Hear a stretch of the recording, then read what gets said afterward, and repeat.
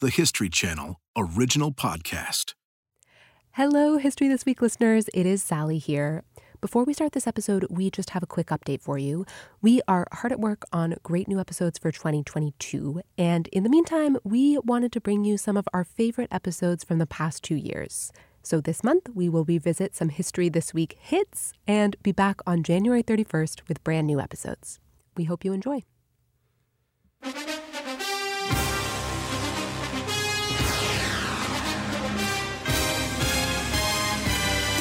January 22nd, 1984, Super Bowl Sunday. The LA Raiders are playing the Washington Redskins. 77.6 million people are watching. And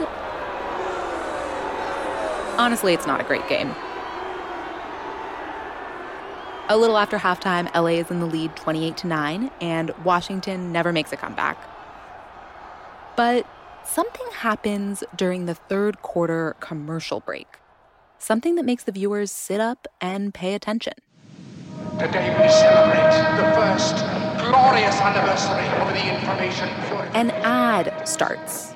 But is it an ad? We see a dystopian future unfold. Of pure ideology, where each word... Masses of stony-faced people, dressed in gray, shaved bald, marching in single-file lines. Meanwhile, a giant screen broadcasts Big Brother. We are one people, with one will, one resolve, one... Droning on and on about conformity and the unification of thoughts. Secure from the pest. It's Orwell's 1984 come to life. But then, a lone, colorful figure cuts through the gray. A woman, dressed in bright workout gear, very 80s. She sprints toward the screen, a sledgehammer in her hand. The woman launches her hammer at the screen. We shall prevail. It explodes in a burst of light, and the tagline rolls. On January 24th, Apple Computer will introduce Macintosh. And you'll see why 1984 won't be like 1984. Then, it's back to the game. Welcome back to Tampa Bay Stadium, Washington. But across the country, audiences are stunned. I imagine them pausing with, chips halfway to their mouths. The 60-second ad is like nothing they've seen before. Until now, ads were just ads. You can't deny it's a great pancake. What kind of pancake is that? Aunt Jemima Buttermilk Complete. This pen in metallic tones is a pearl of a gift. But this is cinema. It's directed by Ridley Scott, who made Alien and Blade Runner. It has drama, a mini story arc, bold images. So the ad itself is a revolution. But why exactly is the product that it's promoting so important? How did the Macintosh almost single-handedly bring computers out of think tanks and research labs and into our homes and eventually our pockets? If we hadn't had the Macintosh, would we have smartphones and tablets and the dot-com revolution and all of these other things? We might not. I'm Sally Helm, and this is History This Week. Today, we go back to the launch of the very first Macintosh computer. From then on, technology, advertising, and culture would never be the same. When you're ready to pop the question, the last thing you want to do is second-guess the ring. At BlueNile.com, you can design a one-of-a-kind ring with the ease and convenience of shopping online. Choose your diamond and setting. When you find the one, you'll get it delivered right to your door. Go to BlueNile.com and use promo code LISTEN to get $50 off your purchase of $500 or more. That's code LISTEN at BlueNile.com for $50 off your purchase. BlueNile.com, code LISTEN.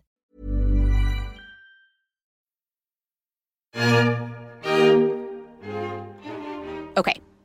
Quick history lesson for those of us who may have forgotten how exactly these personal computers of ours got into our hands and pockets. The first computers were used during World War II.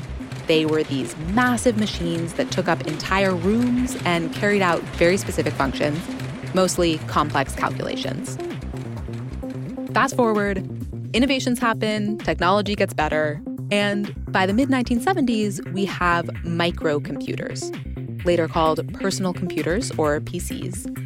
They're faster and more powerful and more affordable than ever. We talked about this with Alex Pong. I'm a historian of science and technology, and I've written about the history of Silicon Valley.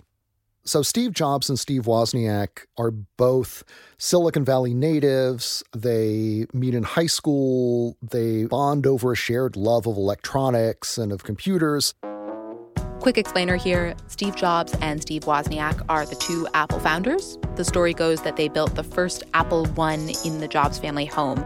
So they come of age in a period when the cost of electronics is really starting to fall very dramatically. So if you are 16 years old, by the early 1970s, you're at a point where you can actually buy this stuff with money from your summer job and just play around with it the way that Steve Wozniak did.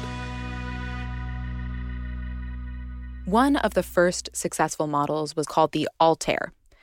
It was a $400 build-it-yourself computer that had no screen and no keyboard. Basically, you could input data by flipping some switches on or off, and lights on the front would flash in corresponding patterns. And the machine was a hit with the tech crowd. Not long after the Altair's launch, two young programmers who had worked on it went off to found their own company, Microsoft. But as far as the look and feel of these machines, all PCs still look pretty much the same. The monitor is always a black screen. Users have to type out long strings of code in blocky green text to run programs. The first generation of personal computers was all about text interfaces. In order to open a program, you had to type a command to tell the computer to open this program. You didn't even buy software. You had these magazines that had programs typed out. And if you wanted a word processor or some other program, you actually typed it in yourself. You didn't double-click on anything because there was nothing to click on and no way to click on it. Unless you knew programming language, computers just were not a part of everyday life. Until 1984. 2 days after that iconic Super Bowl ad airs, 28-year-old Steve Jobs takes the stage at a California convention center. And he looks nothing like the Steve Jobs we would come to recognize. He's got long, floppy hair and a big green bow tie. His suit looks at least one size too big. And he seems nervous. Next to his podium, there's a big black bag. But before we see this machine that will change our lives, let's talk about how the Macintosh came to exist in the first place. This whole language of Jobs and Wozniak being kind of pirates, of Apple Computer being this kind of, edgy, almost anti-corporate environment is one that comes out of that counterculture of the late 60s and 1970s. And what they're playing on is this idea that the computer itself is this revolutionary device. They're also working among almost a sort of rebel alliance of ex-Hewlett-Packard people, university students, professors at Stanford and Berkeley, people who are thinking really hard about what the future of computing should look like. So by the early 1980s, when they start work on the Macintosh, Jobs and Wozniak have had a lot of success with the Apple II. They've taken the company public. The economics of the industry are at a point where you can actually take this vision of making these revolutionary machines and actually make them and sell them at a price point that is accessible to everybody. So on that convention center stage in 1984, it is no surprise that Steve Jobs is a little nervous. He's only 28, and the Mac is basically his life's work. He opens that black bag and pulls out the very first Macintosh PC. By today's standards, it is boxy and clunky, a big cream-colored cube, squarish, wired mouse. But in 1984, it is a showstopper. Steve whips out a floppy disk and inserts it. Some of you will remember floppy disks, the pre-CD way to store information. If you don't, they look like the save icon on Microsoft Word. The monitor lights up, and text, not code, but human English, scrolls across the screen. The machine even talks. Hello, I am Macintosh. It sure is great to get out of that bag. The crowd goes nuts. When you first turned on a Macintosh, the first thing you saw was an icon, a little smiling Mac, and then it loads up this graphical user interface. And so what is that? The graphical user interface, it's not word-driven, it's not command-driven. Instead, it's icons that you interact with.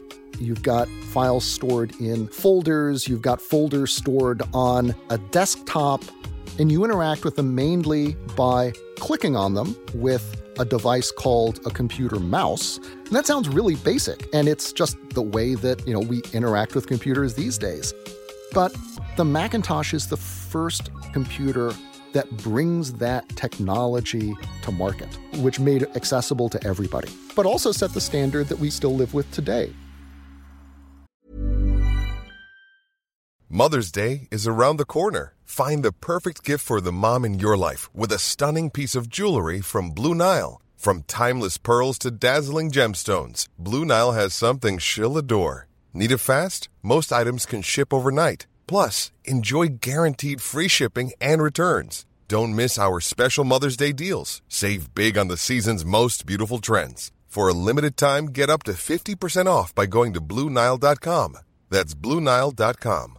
Many of us have those stubborn pounds that seem impossible to lose, no matter how good we eat or how hard we work out. My solution is PlushCare. PlushCare is a leading telehealth provider with doctors who are there for you day and night to partner with you in your weight loss journey. They can prescribe FDA-approved weight loss medications like Wegovy and Zepbound for those who qualify.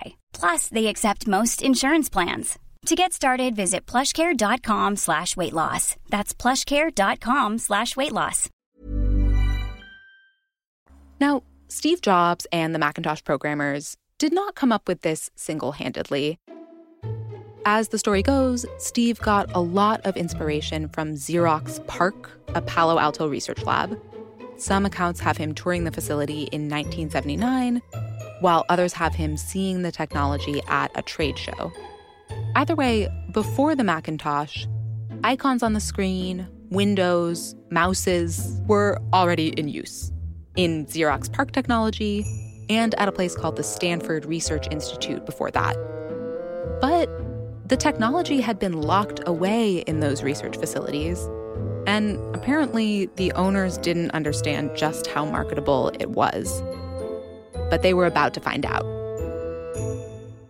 In a way, that very first Mac is a little bit like Star Wars, right? In the sense that, when Star Wars comes out, it is this wonderfully novel story, but it's also a combination of all kinds of things that are really familiar, right?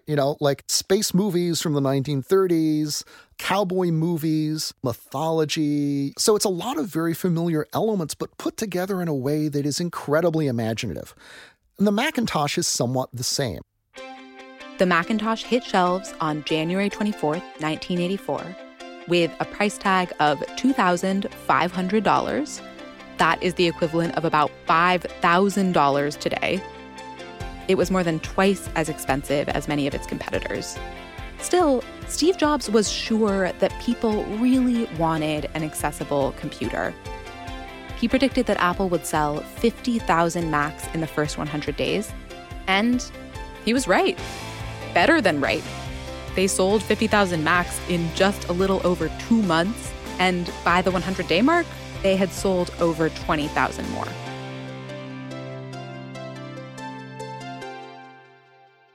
The Macintosh is conceived and marketed as a machine for everybody.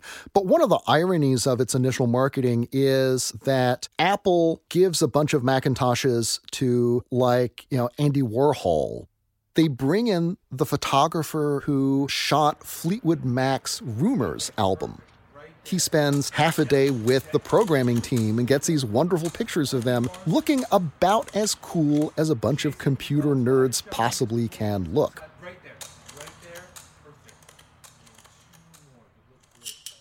So, the early marketing around the Macintosh does a really good job of stimulating interest among innovators and early adopters. People who are willing to spend a lot of money to get the latest gear. So the Mac sells really well for the first few months with that group, and then things start to slow down a little bit. They enter this period where it's starting to look like sales of the Mac are just going to be kind of ho-hum. But Apple wasn't just trying to outsell their competitors. They were trying to change the culture. That takes time and a great marketing campaign. We shall prevail.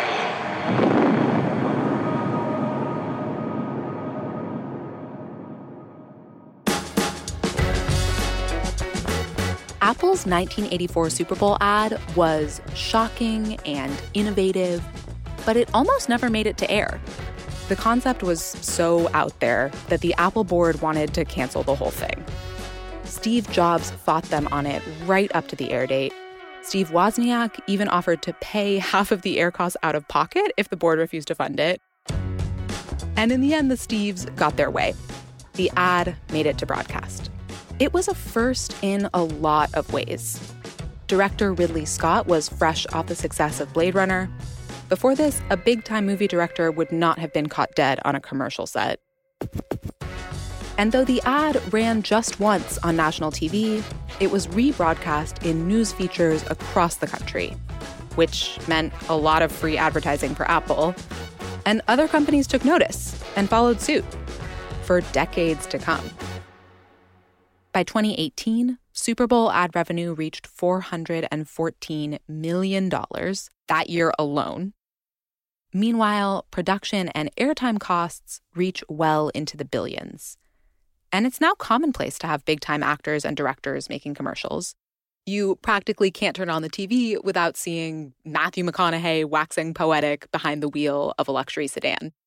So the Mac Super Bowl commercial changed advertising. But it also did something else. It helped change the way people saw the computer. It actually isn't so much about the Macintosh as a computer. It's about rebellion. It's about standing up to conformity and authoritarianism and replacing it with something that is free and personal and friendly. That's what the commercial is about. The message of that 1984 ad was pretty simple. Buy a Mac and be an individual, not an automaton. And people really listened. They bought lots and lots of Apple computers. And later, of course, Apple phones. Apple wanted to say, this computer is the future. And they couldn't have known then just how right they were.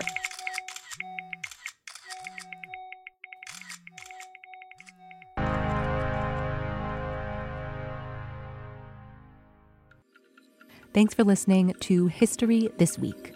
For more moments throughout history that are also worth watching, check your local TV listings to find out what's on the History Channel today. If you want to get in touch, shoot us an email at our email address, historythisweek@history.com, or you can leave us a voicemail at 212-351-0410. This episode was produced by McKamey Lynn and sound edited by Dan Rosado. History This Week is also produced by Julie Magruder, Ben Dickstein, Julia Press, and me, Sally Helm. Our researcher is Emma Fredericks. Our executive producers are McKamey Lynn and Jesse Katz. Don't forget to subscribe, rate, and review History This Week wherever you get your podcasts. And we will see you next week.